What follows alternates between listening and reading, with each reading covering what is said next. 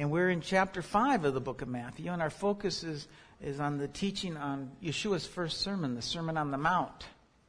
You know, in an earlier lesson, I explained that the Lord, when he spoke from Mount Sinai to Israel, and Yeshua speaking from this mountain, kind of parallel each other with a major difference. At Mount Sinai, the people opted out of hearing the voice of God directly to have Moses mediate between them and God. They said, we don't want to hear God's voice any longer lest we die. So Moses, you speak to us and we'll listen.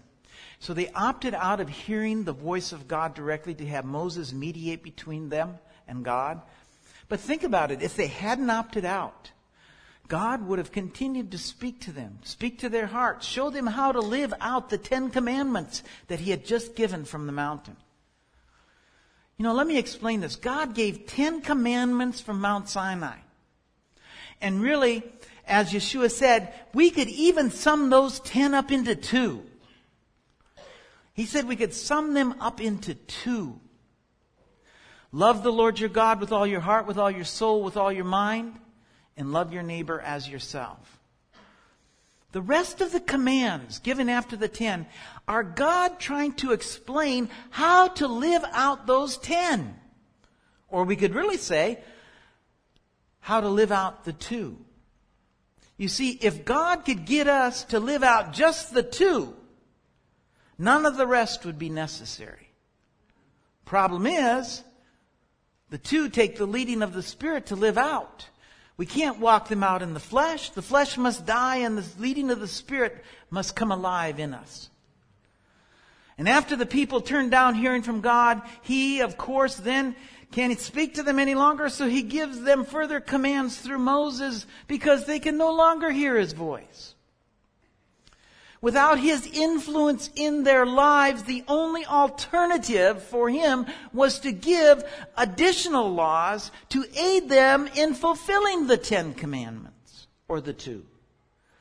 Instead of the voice of the Lord, they received more laws through Moses, and then even more laws through the rabbis. So instead of the Creator's gentle hand tugging at their hearts, they get additional laws. Well, by the time we get to Yeshua, they'd received not only God's additional laws, the 611 other commandments, but they'd also received hundreds more of man-made laws from the mediators that they'd asked to be between them and God. So many that Yeshua terms the lives of the people as being burdened with a heavy load of the Pharisees. And what Yeshua is telling us is that the Pharisees had missed the mark. They had missed the heart of God for his commandments. Instead of God's heart, they had reduced the people to slavery with a heavy load, a heavy burden of additional laws. And so with each of these teachings, he's taking us past the righteousness of the Pharisees and the laws of the Pharisees and taking us back to the heart of God in giving the command. All of this because the Pharisees had fell short of the kingdom. And now Yeshua is telling us what the people of the kingdom will look like. And here on the Sermon on the Mount, Yeshua's voice is not as fearful as God's voice was at Mount Sinai. And he continues to speak about life in the kingdom. Not only that, but think about this. After he suffers, and because he suffers, he makes a way for us to continue to hear his voice through the leading of the Spirit. And here on the mountain, he's explaining to them how they have been taught by the Pharisees really differs from the heart of God for loving your neighbor as yourself. Chapter 6 is no different. He does change his tone a little away from the thou shalt nots and you've heard it said, but I say to you, just to some simple advice. And the advice that Yeshua gives most often is advice about how we treat each other. You see, the kingdom of heaven is not a matter of eating and drinking. It's not a matter of clean and unclean laws. Not what to do on this day or on that day. Not which days are holy and which days are not. That's clearly outlined in the Torah. Life in the kingdom is about how we treat each other. Remember those 2 greatest commands.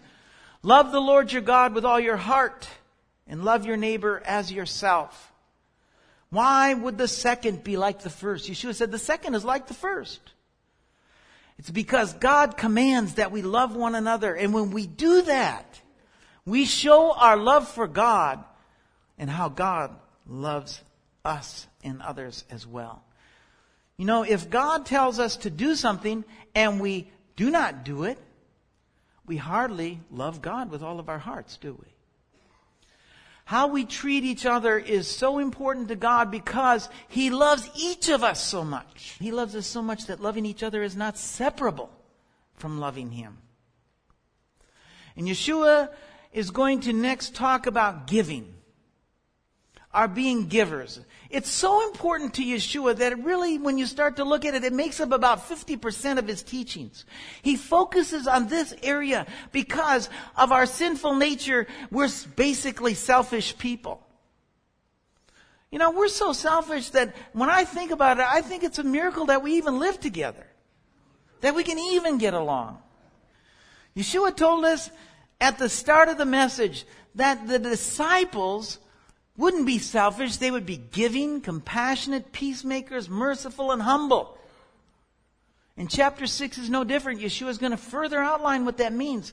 And that's why He says in verse 1, He says, "Take heed that you do not do your charitable deeds before men to be seen by them. Otherwise, you will have no reward from your Father in heaven. Therefore, when you do a charitable deed, do not sound a trumpet before you as the hypocrites do in the synagogues and on the streets, that they may get glory from men. Assuredly, I say to you, they have their reward. But when you do a charitable deed, do not let your left hand know what your right hand is doing, so that your charitable deed may be done in secret. Your Father who sees in secret will Himself reward you openly." And so Yeshua says that His disciples won't do things for men to see. It says, do not announce your giving with trumpets. And I've heard it taught that the charity boxes in the temple were shaped, trumpet shaped. Narrow at the top, wide at the bottom to hold the money, but narrow at the top. It's probably to prevent people from making a withdrawal. This might be why Yeshua puts it this way, because I can tell you that they didn't blow trumpets when people gave in the temple. And you can see where this would fit, where someone would come up with their coins and drop them in one by one. Clink, clink, clink, clink. Yeshua says, don't give like that. And there's another reason. There's something even more important about giving and loving your neighbor as yourself. You see, when charity, when it's done for men to see, is not charity at all. It demeans the one receiving charity. It's not easy to be down and need a hand. And so when you do things for men to see and they glorify you, the glory you receive is really at the expense of the one who's in need. And Yeshua says that His disciples will be so concerned for the one receiving charity that they will do their giving in a way that will be done in secret. And the Father who sees what they do in secret will reward them. Jewish traditional teachings expound on this as well, saying things like, rather than give money as charity, if possible, give the person a job, so that will build their self-esteem.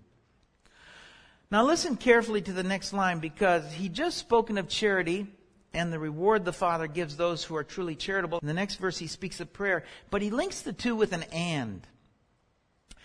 Verse 5 says, "And when you pray, you shall not be like the hypocrites, for they love to pray standing in the synagogues and on the streets, corners of the streets, that they be seen by men. Assuredly, I say to you, they have their reward. But when you pray, go into your room, and when you have shut your door, pray to your Father who sees in the secret place, and your Father who sees in secret will reward you openly." And so Yeshua tells us the same thing about prayer. Why? Well, because our prayer should be like our charitable deeds, in that we should pray for others. And what we pray, when we're praying for something, we should keep it to ourselves. If we find out something about someone, if someone confides in us, we shouldn't tell others. We should just go quietly and pray about the situation. And if we start to tell others, it's like evil speech. Another thing that people do, and this is akin to that, is they lay out their dirty laundry. It always bothered me to go to a prayer meeting and have someone do this. And what they would do is they just start talking about their lives. And they're not really talking to God. They're talking to everybody at the prayer meeting, in the guise of talking to God. And they list out all their grievances against their spouse or whoever they might be angry at. They lay out all their grievances. And really, it's little more than evil speech. It's not prayer. They're just speaking evil. He says, get away by yourself and pray somewhere where it's just you and God, somewhere where there are no distractions, no egos, no ears, no agendas, just you and the one who already knows your heart, the one who's the eminently fair judge, and then pour out your heart. And if you do that, He'll give you the greatest reward you'll ever receive in life. You'll have a relationship with the King. Verse 7 says, and when you pray, do not use vain repetitions as the heathens do, for they think that they will be heard for their many words. Therefore, do not be like them. Your Father already knows the things that you have need of before you ask Him. I think that it's so sad that we learn to pray from others. And what it does, it replaces our own heart cry.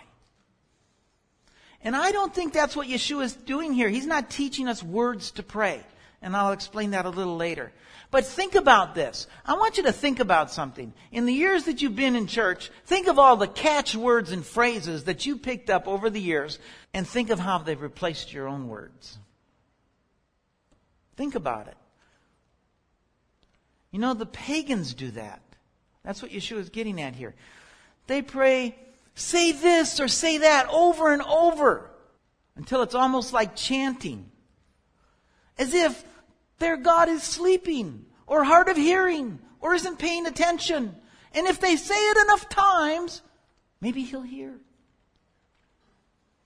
Let me tell you something. God doesn't want to hear catchphrases you learned from this prayer meeting or that prayer meeting or this pastor or that pastor. He wants to hear your voice. What do you think? Your words, your thoughts, your praises, your thanksgiving.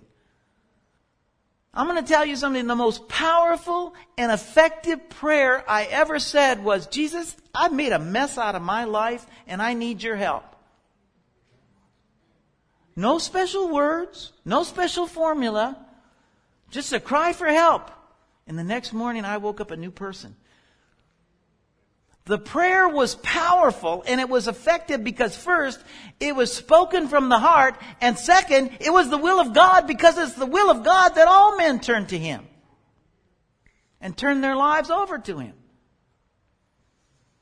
When I teach about prayer, I tell people, you get away by yourself.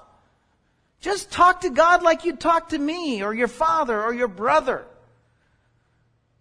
And then take time to listen for the answer. Don't just do all the talking. Take some time to be quiet and listen. Conversation.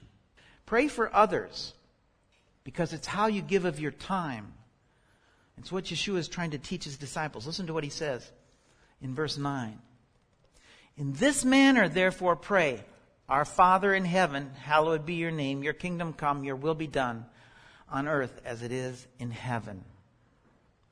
And I want you to know that this is not Yeshua teaching His disciples what the content of their prayer should be, what the words of their prayer should be. Because your prayer should be your heart's cry. He's teaching them that their prayer should be for others.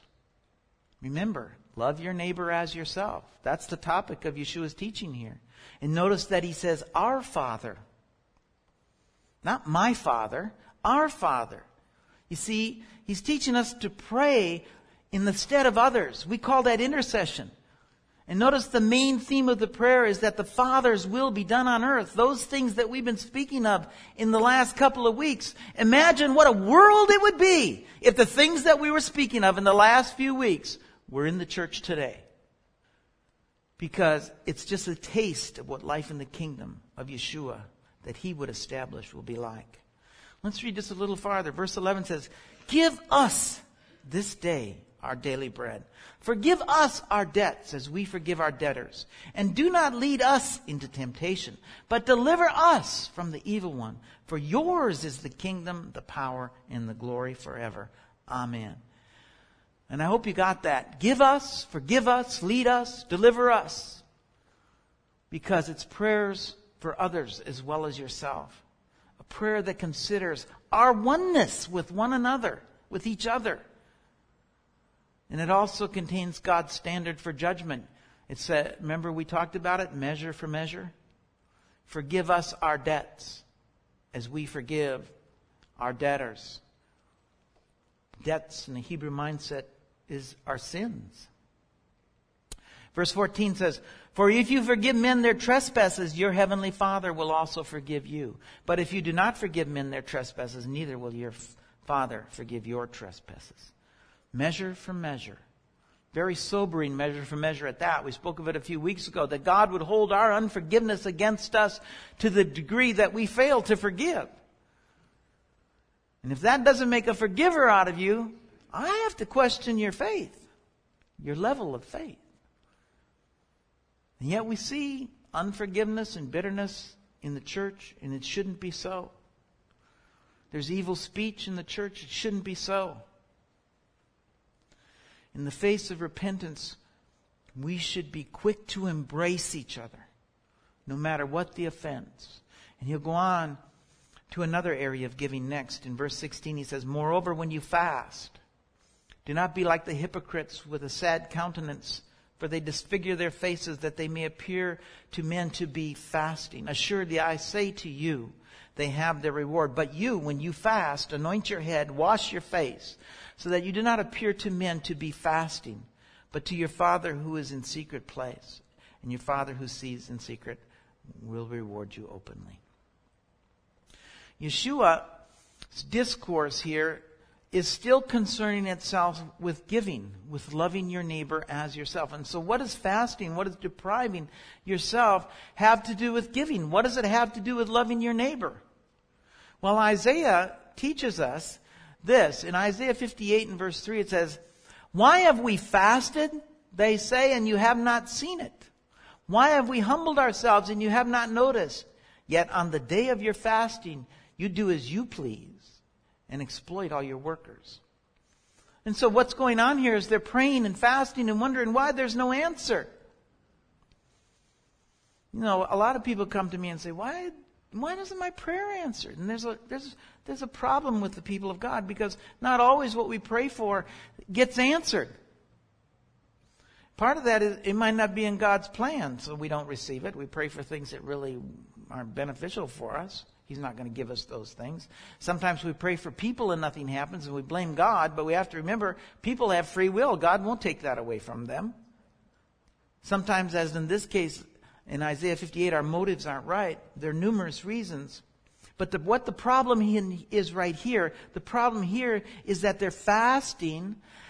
And as we're going to see, fasting is all about giving. It's all about loving your neighbor as yourself. Fasting, as God would have it, is no different than selling all you have and give it to the poor and then come follow me. God has a plan for us as we fast. And if we go down to verse 6, we'll find out what it is. In Isaiah 58, it says, is not this the kind of fasting I have chosen, to loosen the chains of injustice, to untie the cords of the yoke, to set the oppressed free and break every yoke? Is it not to share your food with the hungry and to provide the poor wandering with shelter? When you see the naked, to clothe him, and do not turn away from your own flesh and blood? You see, the fast that God calls us to is to make restitution for the injustices that we see. It's not enough to go around saying, woe is the world, it's filled with wickedness. Everybody sees that. But the fast, the repentance God is calling for is one of making things right in the world. Loving those with less, helping those with little. He's asking us to take the food we haven't eaten and give it to the poor. I have a plaque in my office. I saw it this year at the Elijah's Cup during the sale. I couldn't resist. It's a quote from Rabbi Tarfon. It says, Tikkun Olam. In essence, it means repair or restore the world, the age. And then it goes on to say, Tikkun Olam, you are not obligated to complete the work, but neither are you free to abandon it. And that's what Yeshua is calling us to do. Whatever we can bring about as far as restoration of the kingdom in the world. Whatever we can do. He only wants us to do what we can. Fast, afflict yourself, and then give what you deny yourself to the poor. Listen to what Isaiah says in verse 9. Then your light will break forth like the dawn, and your healing will quickly appear. Then your righteousness will go before you, and the glory of the Lord will be your rear guard. Then you will call, and the Lord will answer. You will cry for help, and he will say, Hineni, here am I. Yeshua put it a little different. He said, blessed are those who hunger and thirst after righteousness, for they shall be filled. Blessed are the merciful, for they shall receive mercy. You know, people always are asking me, I come up for prayer, and people come up for prayer, and they're asking for a breakthrough in their life, some area of their life. Well, let me give you a little secret. If you want a breakthrough in your life, what you need to do is give someone else a breakthrough in their life. God, who sees what you've done, will repay you measure for measure and give you a breakthrough in your life. And the breakthrough you receive, we just read, is God saying, Hineni, here am I. Isaiah continues, if you do away with the yoke of oppression, with finger pointing and malicious talk, if you spend yourselves in behalf of the hungry and satisfy the needs of the oppressed, then your light will rise in darkness. Your night will become like noonday, and the Lord will guide you always. He will satisfy your needs in a sun-scorched land. He will strengthen your frame. You will be like a well-watered garden, like a spring whose waters never fail. Your people will rebuild the ancient ruins and raise up the age-old foundations, and you will be called repairer of broken walls, restorer of streets and dwellings. See what he says? Restorer of streets and dwellings, repairer of the broken walls. As Rabbi Tarfon said, you're not obligated to complete the work, but friends, the Lord wants you to do something. We can be rebuilders, restorers of the kingdom of heaven. And no, more than likely, you won't complete it. In fact, if we look at history and we come to the realization that more than likely you won't even see it accomplished in your lifetime. But listen, if we're faithful to give of our time and our money, if we love our neighbor as ourselves, if we seek peace and blessing in our life and the lives of others, then we'll see Tikkun Olam done in our own life. We'll see restoration done in our own lives. And rest assured, we'll see it done in the world to come eventually as well. And when we see it in the world to come, we're going to see what we did and what we didn't do to bring it about. That's why Yeshua says, we'll back up to chapter 5 and verse 14. You are the light of the world. A city is set on a hill, cannot be hidden, nor do they light a lamp and put it under a basket, but on a lampstand, and it gives light to all who are in the house. Let your light so shine before men that they may see your good works, your good deeds, and glorify your Father in heaven. And so the fasting God is calling us to is one where the time is spent in intercession and prayer for others, and the money is spent relieving others as well. It's all about giving. And as we're going to see in verse 19, the theme is still giving. Do not lay up for yourselves treasures on earth, where moth and rust destroy, where thieves break in and steal, but lay up for yourselves treasure in heaven, where neither moth nor rust destroys, where thieves do not break in and steal. For where your treasure is, there your heart is also. Yeshua is alluding to the state of decay in the world as compared to the eternal nature of the kingdom. You know, if you build up treasure in heaven by giving your wealth away in this life to those in need, if you do that, you can turn the treasure of this life into eternal treasure. I love the saying, you can't take your wealth with you, but that's not true. It's not true at all. You can take it with you, but the trick is you have to give it away in this life. Then you can take it with you. Verse 22, the lamp of the body is the eye, and therefore If therefore your eye is good, your whole body will be filled with light. But if your eye is bad, your whole body will be full of darkness. Therefore, the light that is in you is darkness. How great is that darkness? No one can serve two masters, for either he'll hate the one and love the other, or else be loyal to the one and despise the other. You cannot serve God and money. Mammon. We have a couple of idioms here that we should probably be familiar with. That the term evil eye and good eye. If we want to understand what was being said here, we have to understand these meanings. And in rabbinic literature and in the writings of the day, the good eye and evil eye are terms for generosity and stinginess. Let me read you a little commentary from Dr. Stern's New Testament commentary. He says, in Judaism, having a good eye means being generous. Having a bad eye means being stingy. That's the correct interpretation, confirmed by the context. Greed, anxiety about money being the topic in both the preceding and following verses. You cannot serve two masters. If God tells you to give what you have to the poor, to relieve the inequality in the world, if He tells you to spend your time praying for those with less and helping those who need help, but you choose to spend your time making money and figuring out ways to make more and hoard what you have, then your master is money. You've chosen to serve money and not God. Yeshua tells us, tikkun olam. Just do your part to relieve the injustice of the world. Give to the poor. If we look at the first century congregation in Acts, that's what they did. They gave until all people had all things in common. And people will say to me, they'll say, that was then, and this is now. I always say, really? Really? So God has changed His mind? Really? You see, Yeshua says, if your light is darkness, how great is that darkness? If you think you can hoard and tikkun olam can be abandoned because of the age in which we live, the time that we live, if that's the light you teach, then how great is the darkness within you? People look at you and say, oh, look, he's a Christian. That's what Christ taught. That's how Christ taught people to live. How great is the darkness?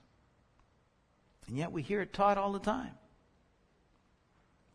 If you want to be a light to the world, you must have Yeshua at the core of what you're doing. There must be the light of the world at the core of everything you do, or else you're in darkness. I want you to think about something. We've been speaking for weeks about what life in the kingdom should be. And now I want you to think, is there a community in Minnesota that looks like that? I don't know of one. So ask yourselves, where are the disciples of Yeshua? Where are the ones who know the words He speaks? Where are the ones who are living, breathing examples of Him? Is there anyone listening to His words? I mean, you get sparks, you get glimmers here and there. But I don't see a community like that. If we want to be that type of community, then we have to start to live the words of Yeshua. We have to start to breathe the words of Yeshua and love each other as Yeshua loves each one of us.